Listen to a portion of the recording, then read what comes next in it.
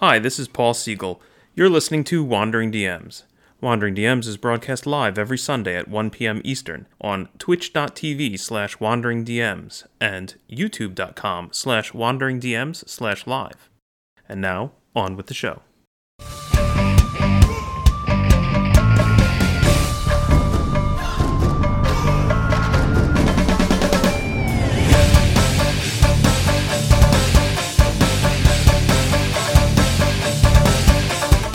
Hi everyone, welcome to Wandering DMs. I'm Paul. And I'm Dan, and on today's live episode of Wandering DMs, we're going to be talking about city adventures. Perhaps the lost mode of adventuring. Is that a place you should have D&D adventures? How should you run it? What resources are there to help you with that? All that and more today on Wandering DMs. Excellent. Looking forward to it. Well, that's good, because that's what we're here for. Yeah. Dan, have before you we start, run we should say many? Just keep in mind. I guess we should say keep in mind that we didn't have an episode of The Big Bad on last Tuesday, but we will be returning this week with episode number 4 of The Big Bad, including luminaries such as Stefan Pokorny from Dwarven Forge and Luke Gygax and Alyssa Teague and a whole bunch of other people on the Horde Takers team. So do tune in Tuesday at 8 Eastern for that. Yeah, it's a great episode. I'm really looking forward to seeing it. So please do come join us. Definitely. Excellent. So city adventures, Dan, have you run many? Not a lot. Have you, Paul? More in Warhammer than in D&D. Oh, interesting. Yeah, it's more of a trope in that setting. Yeah, it's funny. When I was researching this, it's almost interesting that at least in original D&D, it's almost totally missing. Like even, original D&D first edition, there actually isn't any commentary whatsoever on actually running adventures in the city environment. Interesting. It's mentioned a couple times, but more or less, it seems like the city is supposed to be your safe off-screen home base where you buy stuff and you level up.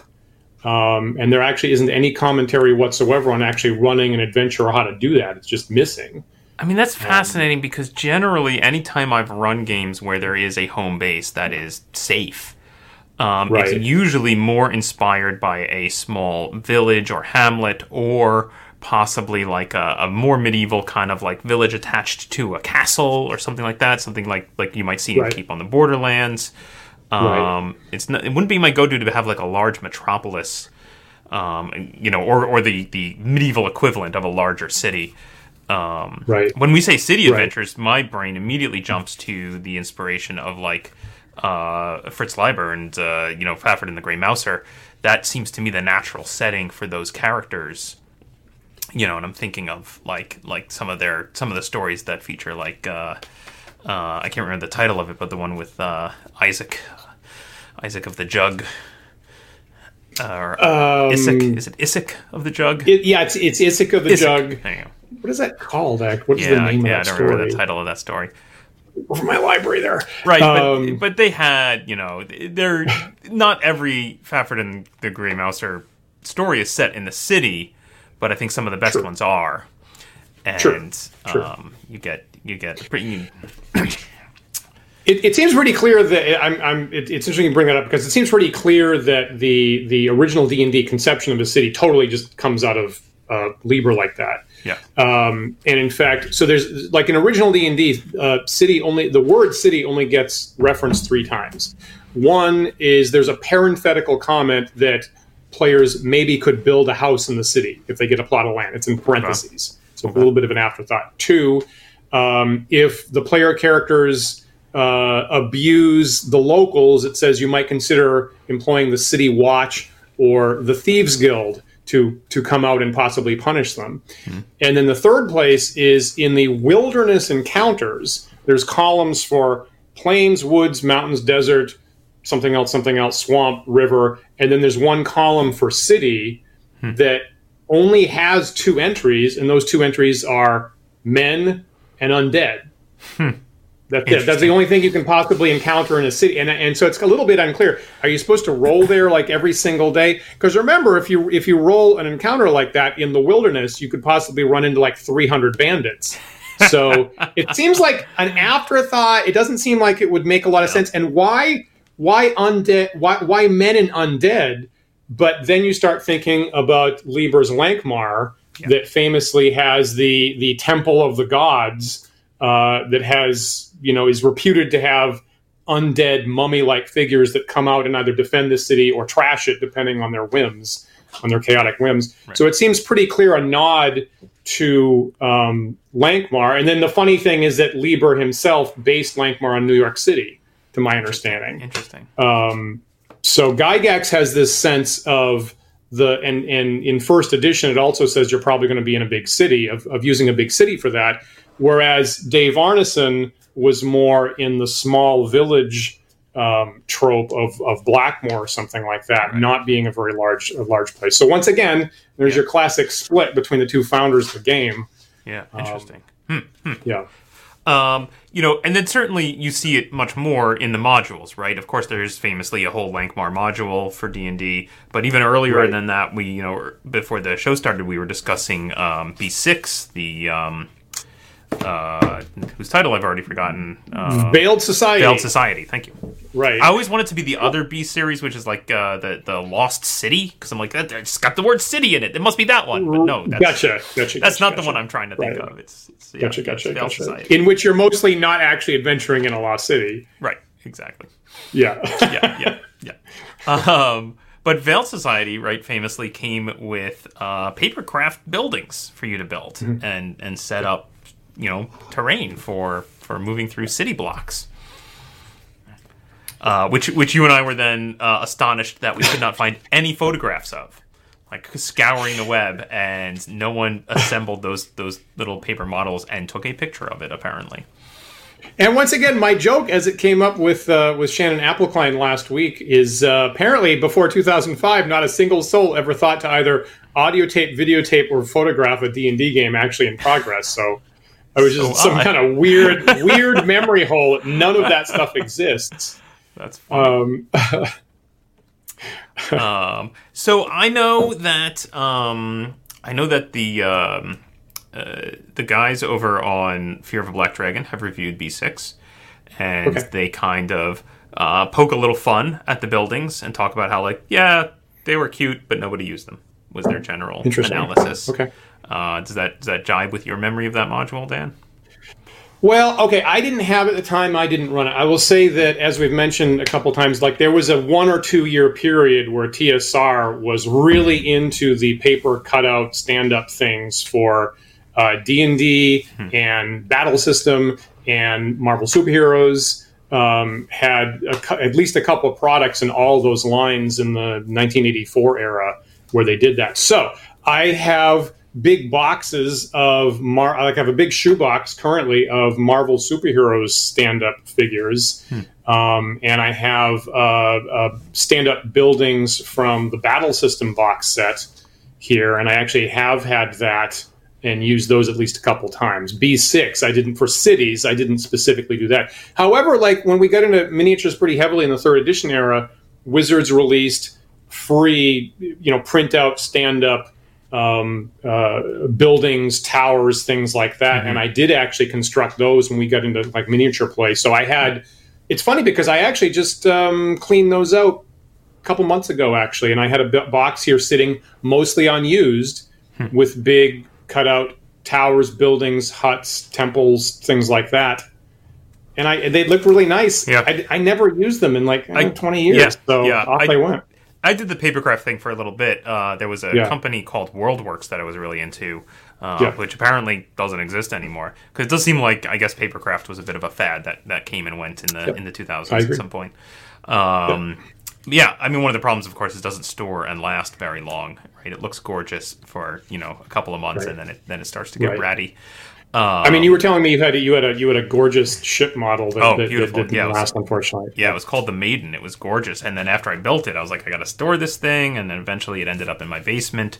And then one spring we had massive rainfall and the basement flooded, and that was the end of that ship. That's too bad. Yeah. Wasn't seaworthy. No, it was not. But yeah, I don't know. I feel like when we get into city adventures, and we're probably going to talk about this a bit here, I don't think I want nice looking 3D models of buildings.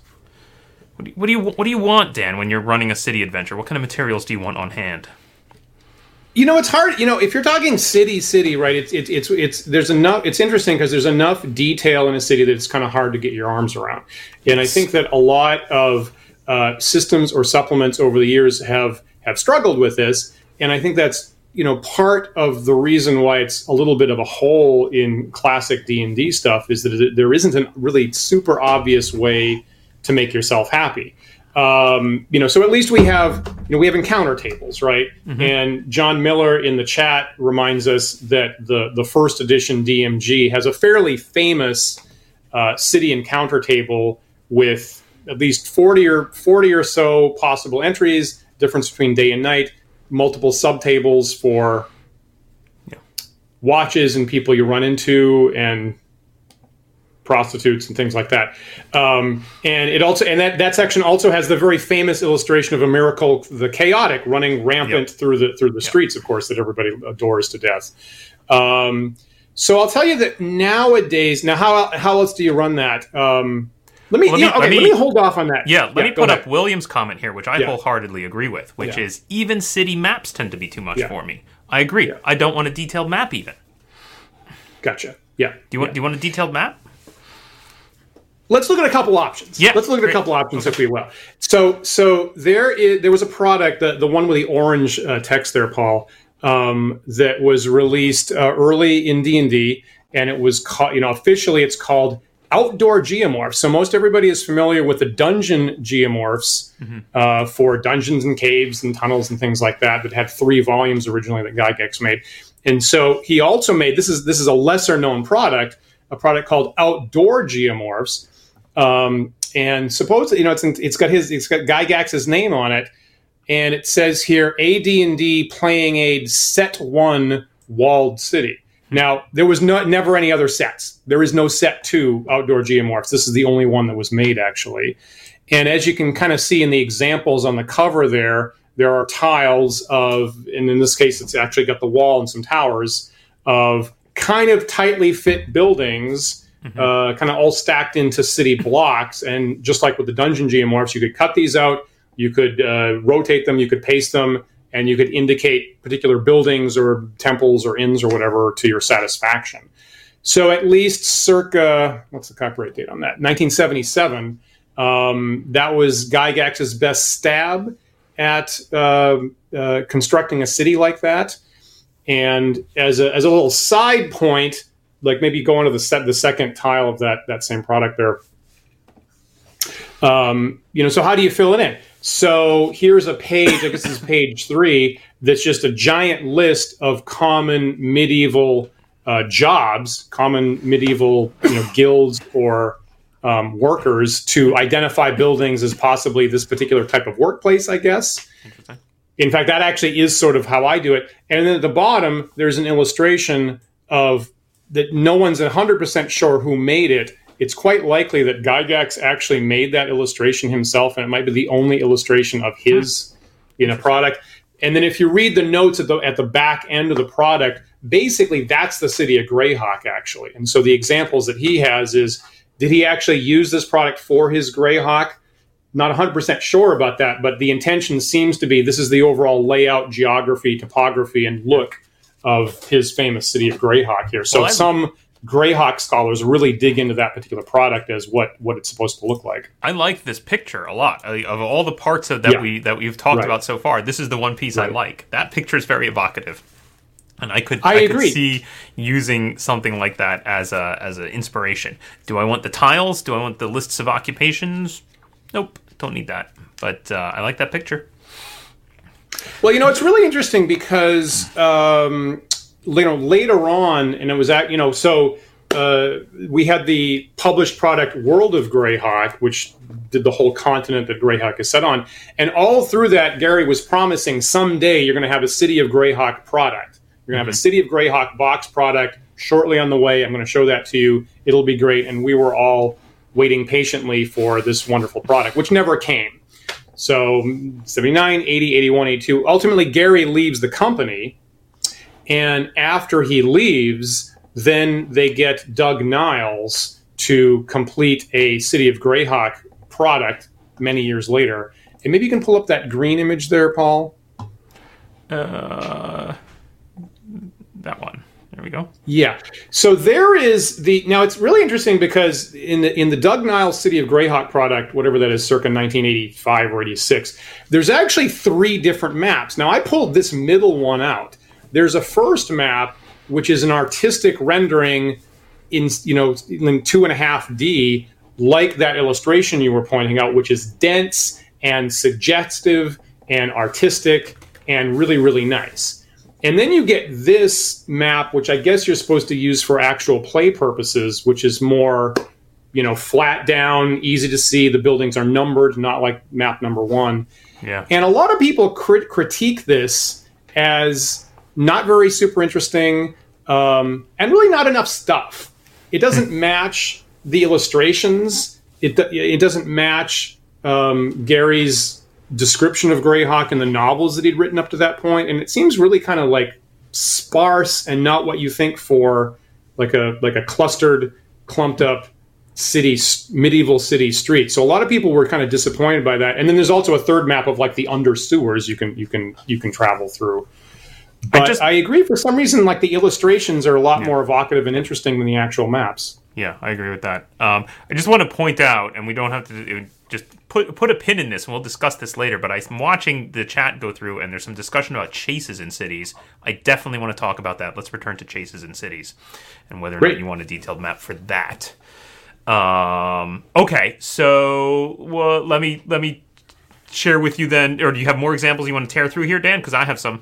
Tell me what's on your mind about those examples. So my personal favorite city layout map in any role-playing product is Bogenhofen.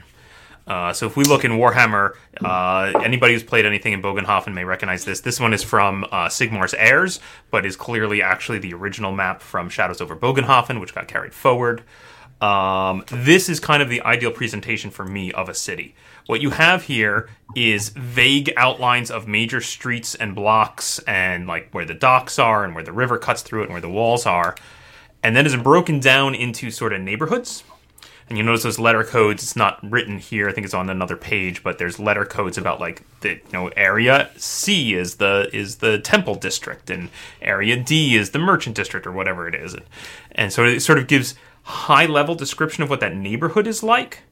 And then you can kind of know these neighborhoods border on each other, but it doesn't go down really deeply into the street by street, building by building details. And then it does pick out numerically here specific important locations. Okay, where is the temple to Sigmar? I can find exactly where that is on the map with that number code at the top. But just, again, very just small details we're going to pick out and say this is here and this is there, which this is to me the ideal of the level of detail I want for running a city. Let me ask this: how do you how does that interact with the players? Do you show them that same map, or do you describe it over time?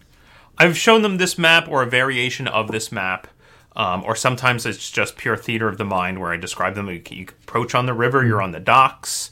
You want to go find an inn. You go into this area. They start talking to NPCs. Where can I find blah? Oh, you want to go here, and I'm referencing the map.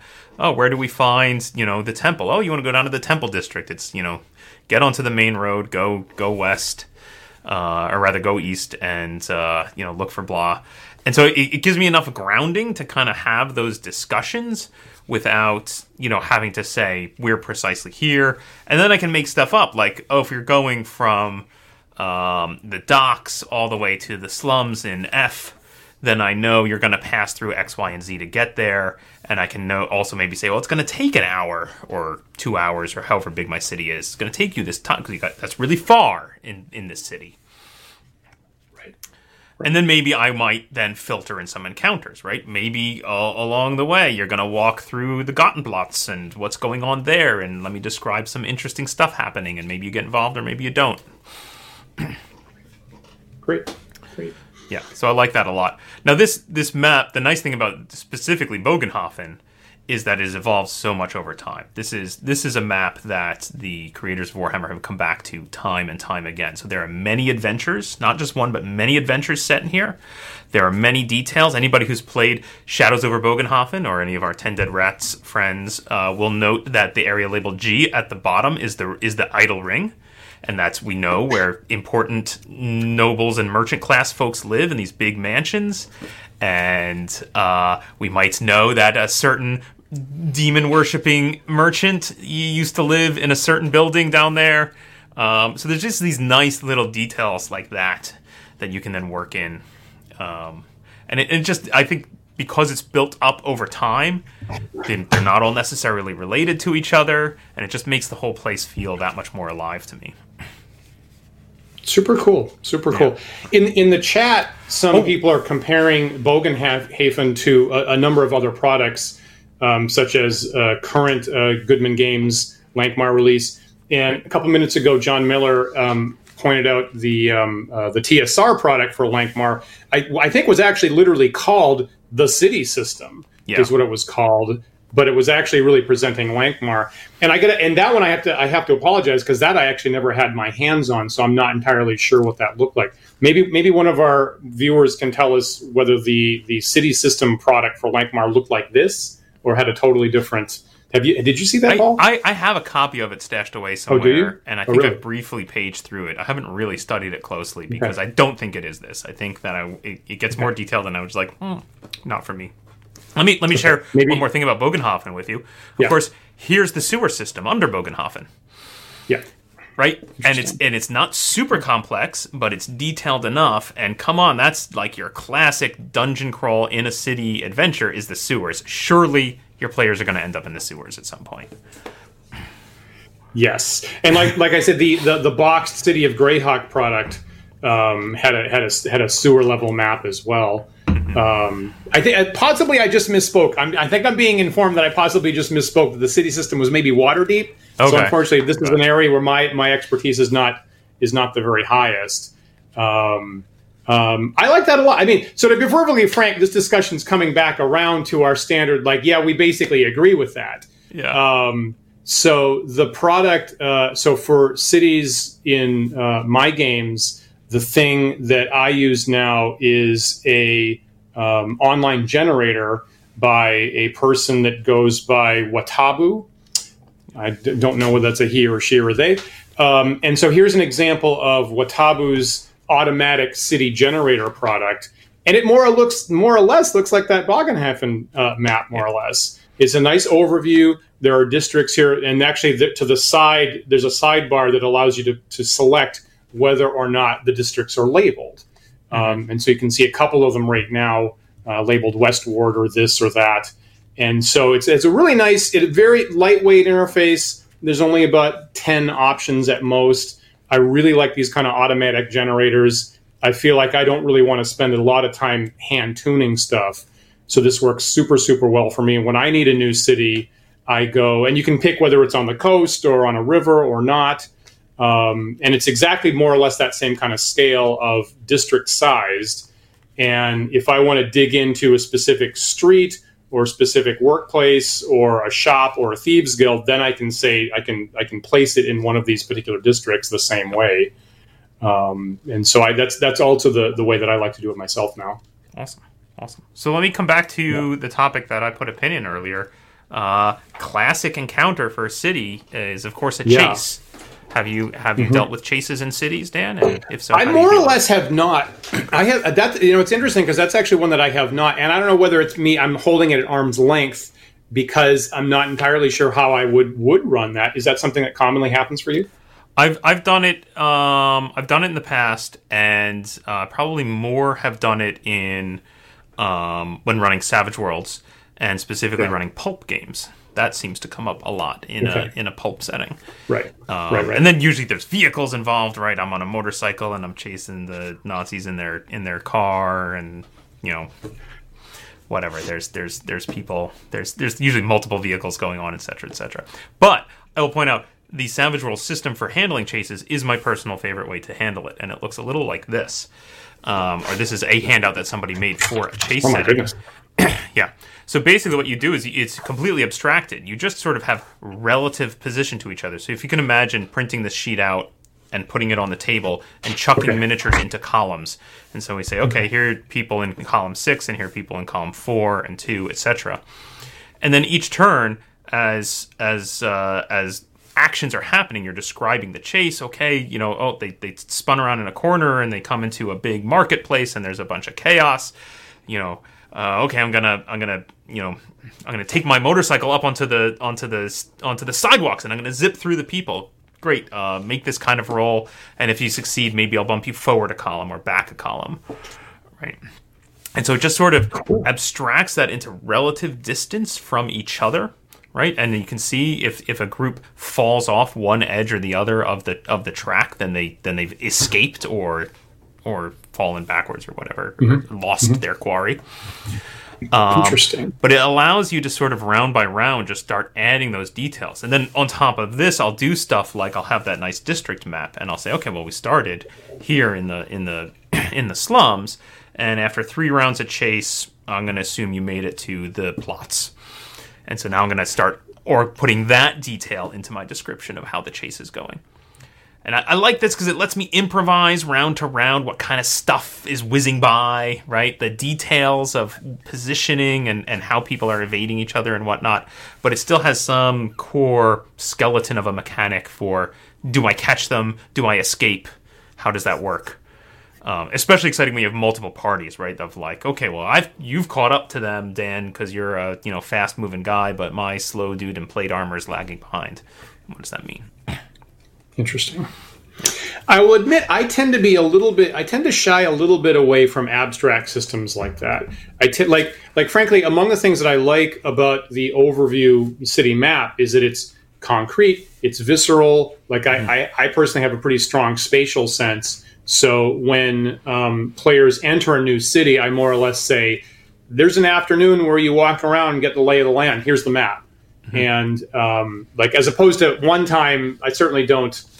Probably as a young person, I might be prone to have made the mistake of actually explore a city street by street like you're in a dungeon, which is a terrible idea. But when your one tool is the hammer of dungeon crawling, then I might be prone to make that mistake.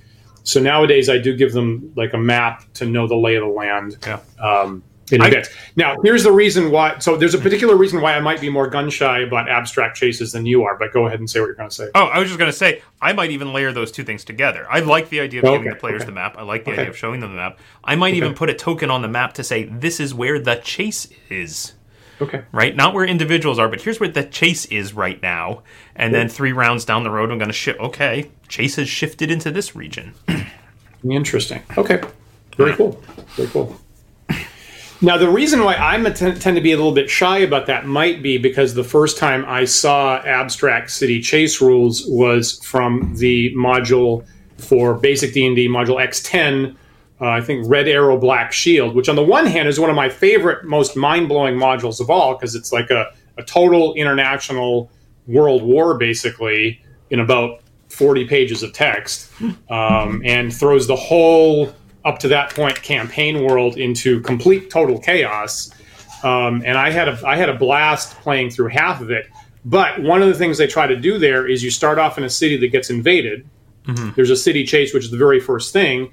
And over the rest of the adventure, you could possibly wind up in any city or town in the entire campaign world and possibly have an invasion or a chase. So they have a system there where they try to encapsulate all of that, possible chases in any city on one page. And maybe you can bring up the module X10 city chase chart map.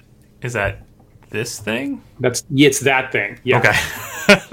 Yep. Right. Yeah. What is that? That's their master plan for running a chase in any city. Yeah. And it's a grid of 25 locations with some connections that have distances like 240 feet or 360 feet, and no markers and no places and no points of interest. And I guess you're supposed to decide one of them is like the city gate in order to get out or something like that. And to me, that was like a real that one was kind of a misstep, That clearly is not going to give me anything to hang my hat on to describe it.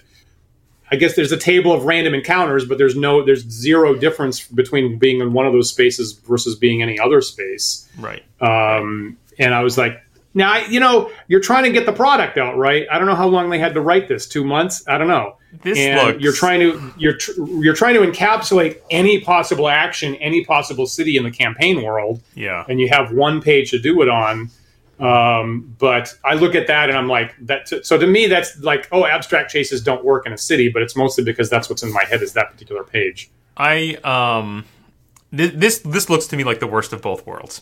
So yes. On the one hand, it's much more complex than I expect. So I'm like, what is happening here? I'm not sure. And on the other hand, it's totally devoid of any character. Right? Yeah, exactly. This looks to me like the worst. When I'm, possibly the Savage Worlds thing looks more complex than you expect, but really all it is a linear chart of how far away are you from the next group. Mm-hmm. And I've used that even without the chart. I've used that in games. I've used that in D&D where there's like a big mass combat going on, where not really like resolving the mass combat separately as its own thing, but it's maybe it's a big stretched out wilderness. We're on top of a hill and there's this big combat going down at the base of the hill, and then there's enemy spellcasters even farther afield. I might just start to jot down names of specific people or groups and their distance to the next thing. All right, you're 500 feet from the front line of the fight. And then as players come up in their turn, they say, I rush towards the front line. Great, okay, so now let's say you move at 90, you're 410 feet from the front line now. And then it's just like, that's all I want, is that kind of linear gradation of how far are you from the next important thing. That's legitimate. I mean, that's a legitimate technique and a legitimate mechanic that seems like that ought to work. I like that. It's obviously immediately broken like this is. I really like that for chase scenes, whether it's in a city or not. But frankly, I think it's more interesting in a city because hopefully you do have at least some text or pictures or whatnot, some inspiration to draw on of what you think the city looks like, so that round by round you can be describing the changing. Because that's what's fun, I think, about a chase scene, right? Is the constant changing scenery. That like, now we're driving through Chinatown. Like, oh no, okay. When you do that, do you include, like, is it purely fiat descriptions, or do you include like random encounters you might run into along the way? It depends on. Let's see. So random encounters, I wouldn't do like mid chase. I think. I might do. Maybe I would. I guess I would do the random encounter, I think, more as an interpretation of a roll. Roll to, if they're rolling on some kind of skill or whatever to catch up and they fail, I might introduce something into the scene that explains why. Okay. Great. So, yeah.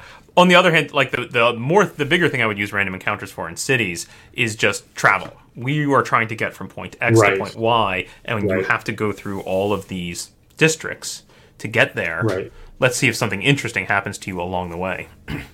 Right. Which is really not that different from like hex crawling, right? Well, it's interesting to bring that up because one of the things that I was looking at this morning was Justin Alexander with his really nice Alexandrian blog, and I think it was our friend Adam actually that clued me into this a couple of years ago. Had a 12-part series on possible ideas for city adventures that he actually calls urban crawls. So he's very much using ideas from hex crawl adventures, and I think the last article in the series was actually putting an urban crawl inside your hex crawl.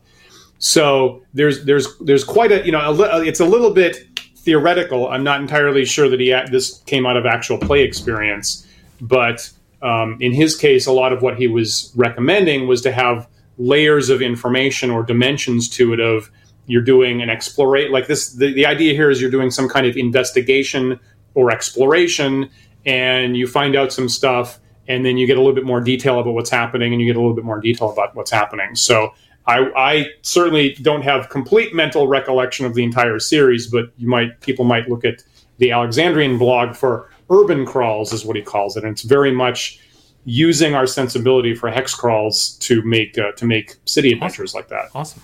Yeah. John Miller has a great question here for us of, is there travel time listed between districts?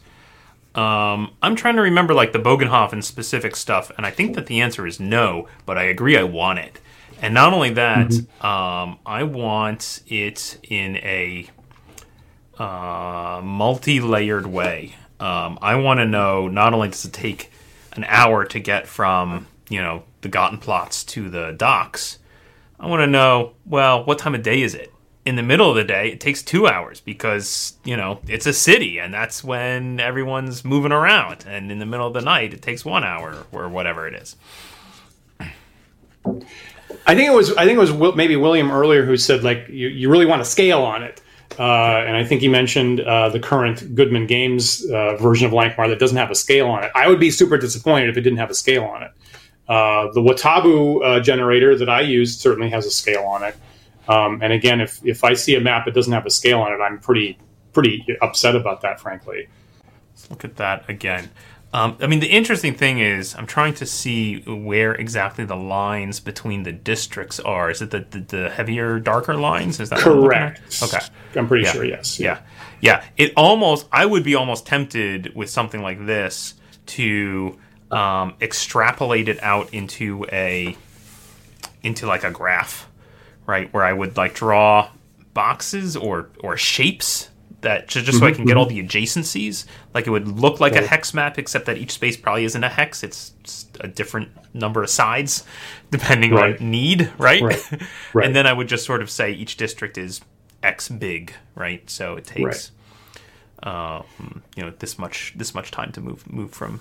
You can you can sort of see that's the Module X10. You can sort of see that's the direction they were trying to stumble into.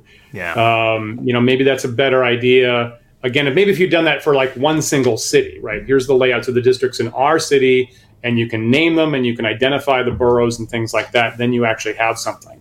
But again, trying to have a fully abstract, you'll use this for any city in the world. And therefore, we had to leave it blank with no flavor. Yeah, that's too much. Only gets you halfway there at best. Yeah. Now I super want this, especially like my brain keeps going to, unfortunately, historic or pulp settings. Right. But like, I would love a 1980s map of Berlin that not only tells me how long does it take to get from this area to the next, but like, well, if you take the train, you can get there this quickly. Or if you're walking or if you're driving, it takes this much time. Maybe that's too much information. I don't know. There's a great supplement that I had looked up for Warhammer. So this comes up in Warhammer a lot because Warhammer's setting is this kind of medieval setting where you have these big clusters of civilization that then are spread apart by large amounts of very dangerous wilderness. Right? That's the basic idea in Warhammer. So I found something that somebody had made. It was just a giant table of the names of all the major towns in the Empire, and it just listed for any given town the travel time to the next adjacent towns by carriage, by river, or by horse. And it's just this wonderful index of how long does it take to get from A to B in these different travel modes. Nice. Is that in addition to an actual physical concrete map with scales and stuff? So the Warhammer Empire is very well mapped at this point. You can get maps of the Warhammer world. There's even, I think, a website that is practically like the Google Maps of the Empire, where you can scroll around and plot. Yeah, it is well known for sure. And that's how they built this table, right? Is that they're referencing all these. Okay. I feel like the Warhammer community very much feels like stuff is canon quickly and tries to build on that, so that you don't get a lot of contradictory information, that they're trying to be consistent with each other. And so, if you reference these maps, clearly Altdorf to Nuln is this far via road. And yeah. Good. They're pretty consistent. I mean, hypothetically, I guess I should have been able to guess that, but hypothetically, you could imagine a campaign world that is described only in the abstract with a travel time table like that, and didn't actually have a matching map. But I think I would be irritated if I encountered something like that myself. Sorry. I just want to bring one more example here. I know we're kind of far away from cities, but when I was running my BX campaign, I had a very detailed hex map of the area my players were in. And then at some point, I just took a totally blank piece of printer paper, and I hand drew a map as if I was like some terrible cartographer. And I said, well, I know this city's here, and this town's roughly here, and the scale is just garbage. But it gave them kind of like, here are the major points and how they're connected. And I handed that to them. They were like, we want a map of the area. I'm like, okay, here you go. It's not great. It is not a good map, intentionally, which I really enjoy. I was still tracking them on this very detailed hex map, but they had this like, I don't know. I mean, on this map, it looks like these two towns are a day apart. Oh, sorry, guys.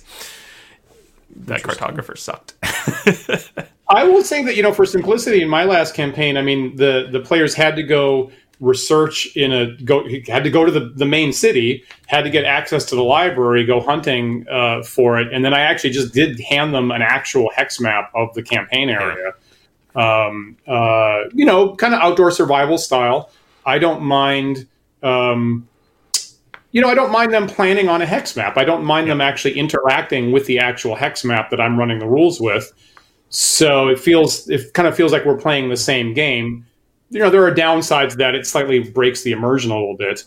But I will admit that I actually handed them the actual hex map last time. Yeah, I don't mind that either. In this case, that hex map was far too detailed. It was multi-page, and I just didn't have one nice thing to hand them and say, here it is.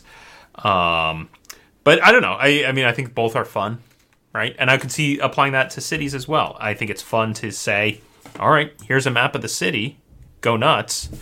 And I think it's also fun to say, you've never been to the city. You have no idea where anything is. Welcome. You're overwhelmed. You're overstimulated as soon as you walk in. Right. Nice. I want to say... wonder if I still have it here.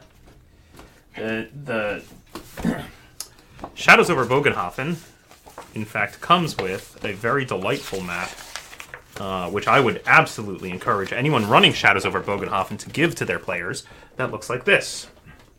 Nice. There it is. Looks pretty similar to what I was showing you before, right? Yep, totally, yep. It's got a key on it for sure. Nice. And one of the fun things about this is, and this is a topic I want to bring up, that bottom right section there, that's the carnival that is going on in Bogenhofen during Shadows over Bogenhofen. And that, I think, that happens a bunch, honestly, in the Enemy Within, that you arrive at a big city, and not only is it a big city with a lot of character and interesting stuff, but also, guess what? There's a festival going on. So here's this extra layer on top of all this extra stuff happening, and extra people, and temporary structures, and I love that. I absolutely love that. Yeah, that's a halfway common trope, and I'm trying to think of what other D&D adventures have that same thing of get into a city and there's a festival going on as you get there. Yeah, I feel like at least one or two in the CM series did that. I feel like that. Could be misremembering. I think that's a super fun thing to play, and you have to find. I think as DM, you have to find the balance between there's plot and there's something's going on, whatever it is your players are trying to do in that city. Like there's an adventure happening, but also sometimes give them a little leeway to just like go check out the festival. Right? Hey, you guys want to see the freak show? Let's go look at the freak show. Because it's fun. That's a fun moment of roleplay of our characters are going to go, we just want to see this thing. There's a wrestling match? I want to check that out. Maybe I'll join in. Of course. Yeah, of course. Yeah. Well, Paul, maybe next week we should cover grappling. Yeah, we should at some point cover grappling. But now, before I get... Okay, so I should have mentioned this when we were talking chases. I should just mention one other possibility for a chase. When I played a game of Top Secret with Merle Rasmussen, who's the original designer of Top Secret, and actually there's a new version that he's just released recently think Top Secret New World Order. So I believe this was a year ago, I think at Total Con, and I sat down with Merle Rasmussen actually running the game, the original administrator. And his scenario is set in a city, and there's a briefcase trying to be handed off, and we're trying to snatch it in the other direction. And so his method for setting up a city chase situation is he just shows up at the table with giant bags of Legos, and he hands all the Legos out to the players. And the first hour of the game is, you guys, please set up the city for me, however you like. Make some buildings, make some roads. I don't care. Make a tower. It's all up to you. It's a creative building with Lego situation. And if there's 6 players, you get 6 quadrants of the city block. And we sit there building our various things. And then you have to go around. You have to describe what you build.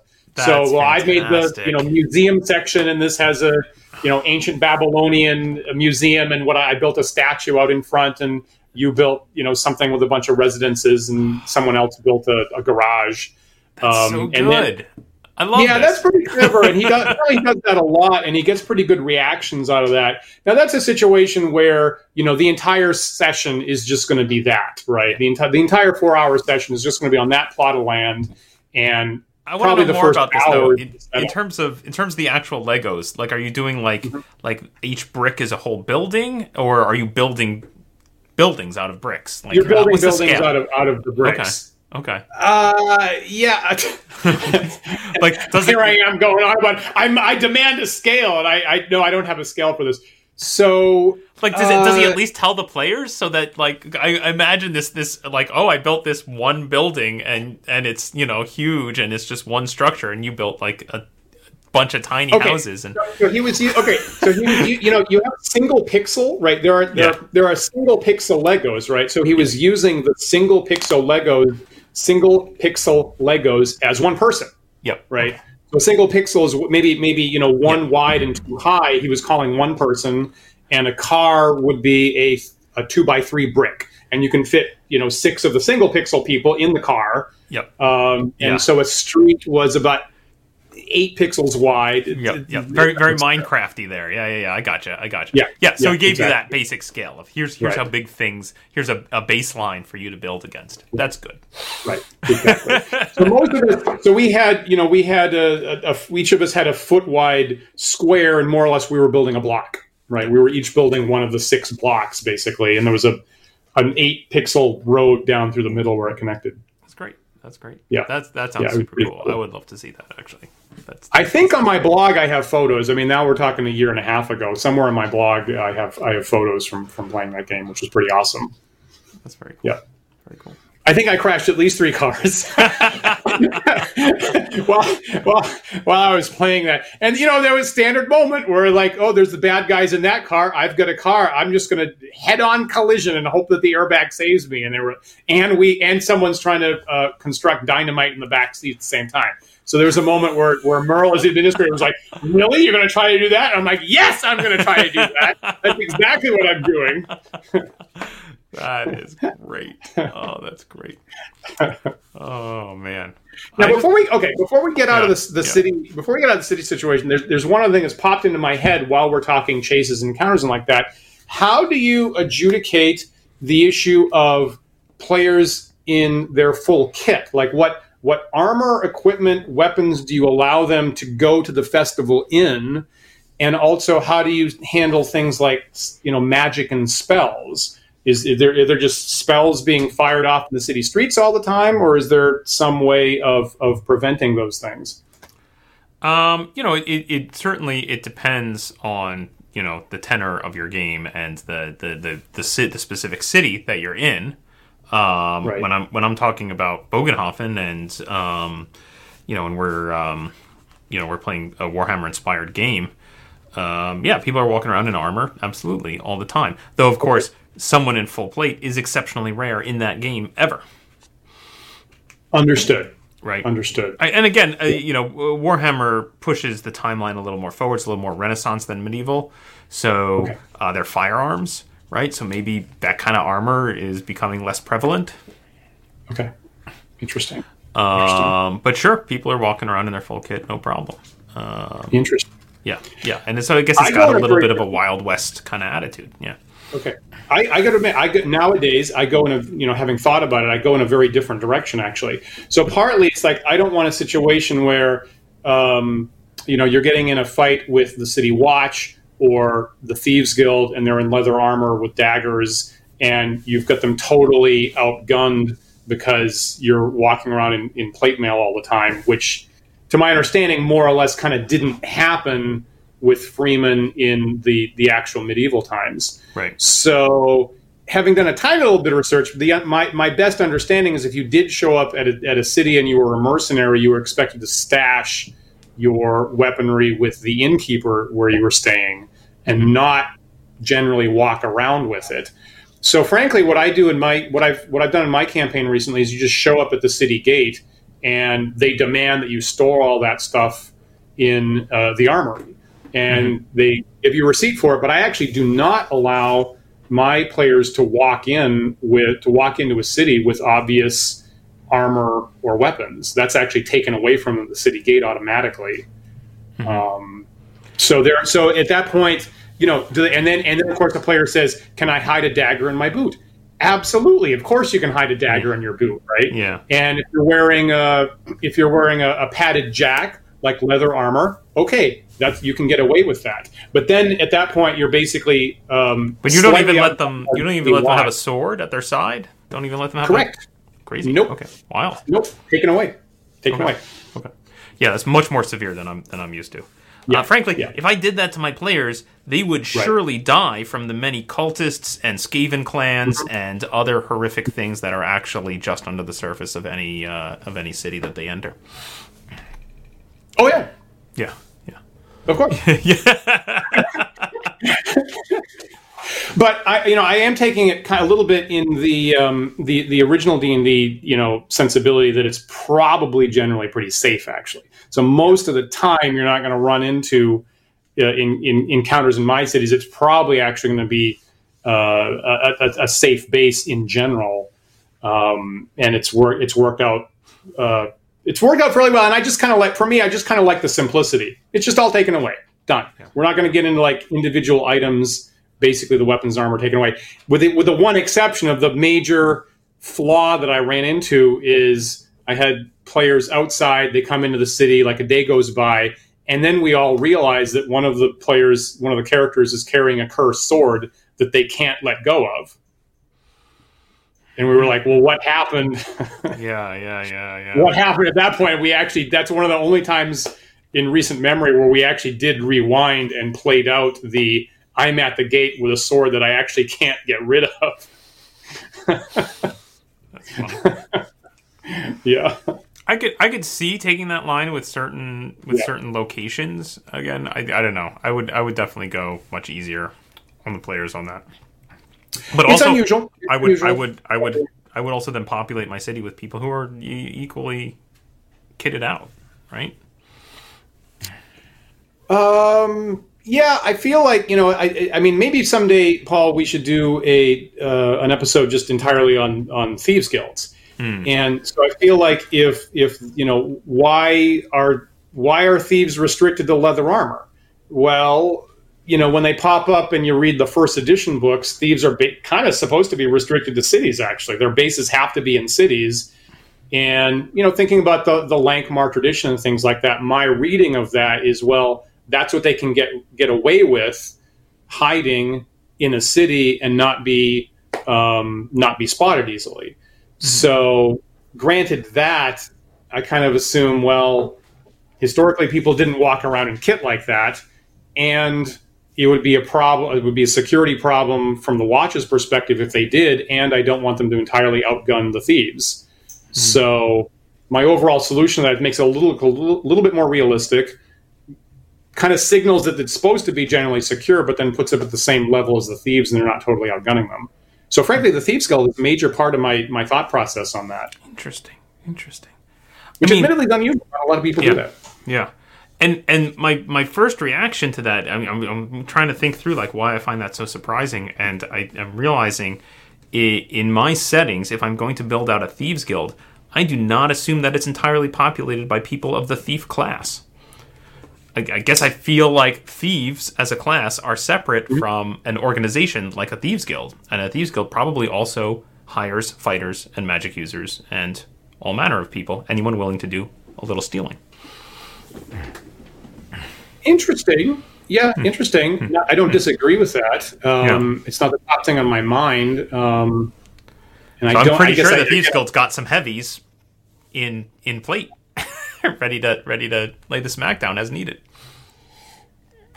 Like for me, I would think maybe in the headquarters, I wouldn't expect them to be like wandering around in the street and just everybody ignores them. Yeah, I agree with that. I agree with that. Yeah. I mean, you gotta work towards your skill set, right? So I feel like that's an interesting dilemma, right? Yeah. If the players are in the city and they don't have their equipment and they want to break into the Thieves Guild headquarters and they actually do have contraband heavy weapons in there, I feel like now that's a really interesting, unusual encounter dilemma of like, we don't have our plate mail, but we are fighting people that do. Well, how do we get around that one? Interesting. Okay. So I kind of want that. Cool. Well, we are segueing here into the Thieves Guild conversation, which is maybe a thing that we should talk about at some point. Probably so. Yeah. Excellent. Well, any final thoughts on cities?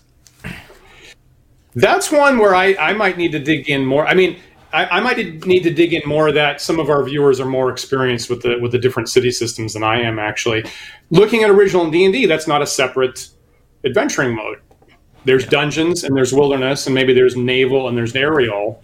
And nowadays we commonly think of maybe 3 main adventure modes: dungeon, wilderness, and cities. And I still kind of assume broadly that it's going to be a safe home base, mostly, and leave it fairly sketchy unless there's some particular thing that pops up in the city. So certainly not like you with Warhammer. I don't have ongoing scenarios all the time in the city everywhere. What I'm really coming to realize here is that I generally don't use cities very much in D&D. That doesn't seem like appropriate to the genre or setting of D&D to me. That most of my experiences and opinions on city adventures are coming out of Warhammer or are coming out of Call of Cthulhu or Savage Worlds or something that's in a different setting than your standard D&D. D&D in the city. Now, the one case I can think of is, again, the longer running campaign form. When I'm in a longer running campaign form, it seems more likely to come up that maybe randomly, because I never saw it coming, my players are going to discover a secret cabal of thieves who masquerade as the Silk Guild, and now I've got to make this whole crazy thing up. And we get a little weird kind of city encounter going. But it's generally not something I think that I intentionally author up front for my D&D games. Gotcha. Interesting.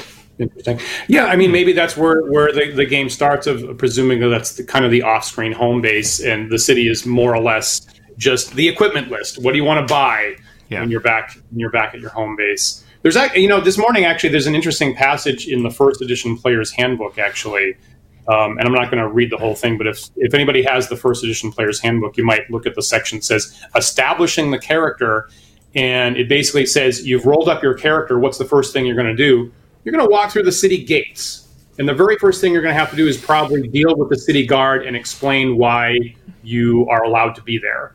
And then rent an inn or a room and get your bearings, and then you'll go adventuring. And that's very much similar to how Keep on the Borderlands starts. Yeah, I was going to say, exactly that sounds right out of Keep on the Borderlands, right? Exactly. Exactly. Yep.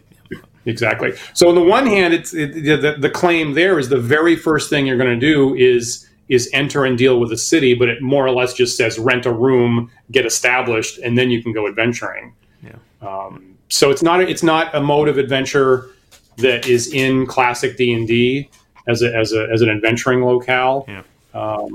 But certainly today, I definitely agree with you, Paul, that the format of give me a large level map, show me the districts, and then when I want to drill into one of those places and establish more detail there, I'm happy to do that. Yeah, I think that's the way to go. Agreed. Awesome. Yeah. Well, folks, if you have any comments or thoughts on City Adventures, please do leave them in the comments section of this video. Also, if you have any thoughts or questions about any of the future topics we've teased here, whether that be Thieves Guilds or what was the other one we mentioned there, Dan? Grappling, Paul. Grappling. I know you want to do that. Let's talk for a whole hour about grappling. Anyway, if you have any thoughts on any of those topics, leave them in the comments, please. We always appreciate the inspiration for future shows. Definitely. And if you're new to the show, remember that you can like, follow, and subscribe to us on social media like YouTube and Twitch and Twitter and Facebook. And we do have the handle Wandering DMs, all one word, on all of those sites. So please look for us there. If you prefer to listen to our show in audio-only podcast format, you can do so at our website at wanderingdms.com. You can also find us on the various podcast carriers, such as Google Podcast or iTunes or Spotify. If you're listening to us on one of those carriers, please take a moment to rate and review us there. That helps other folks find our show. It definitely does. And as usual, big thanks to our growing list of patrons. We really appreciate your support so much. We could not do this show or the other shows that we're currently doing without your help. If you would like to join our patrons in supporting Wandering DMs, please visit patreon.com/wanderingdms. And any amount of support that you can give, we very, very much appreciate. Like I teased at the beginning of the show, look for The Big Bad, episode 4, this Tuesday, 8 p.m. Eastern Time. Again, this is Team Horde Takers, featuring Stefan Picorni of Dwarven Forge, Luke Gygax, Elisa Teague, and friends. And one of our favorite episodes, just like all the other ones, but one of our favorite episodes. So we definitely hope that you'll tune in Tuesday at 8 Eastern Time to watch episode 4, The Big Bad. And wow, what a great episode that is, Paul. Yeah, absolutely. Patrons, remember that after this show airs, that we will be popping over to our patron-only Discord to chat a little bit more about the stuff that came up in the show or whatever's on folks' minds. So if you are a patron or you're thinking about becoming one, do so now. And immediately after the show, we'll pop on over to the Discord and keep chatting. And if you feel that you need to correct me or educate me better personally about any city-based adventures, that's a really good opportunity to do that. So I'll be looking forward to probably additional information. In about 30 minutes, I'm going to be much more educated than I currently am. Excellent. And as usual, we are live every Sunday at 1 p.m. Eastern Time. So we hope that you will come back and join us again next week for another thought-provoking discussion. We'll see you then.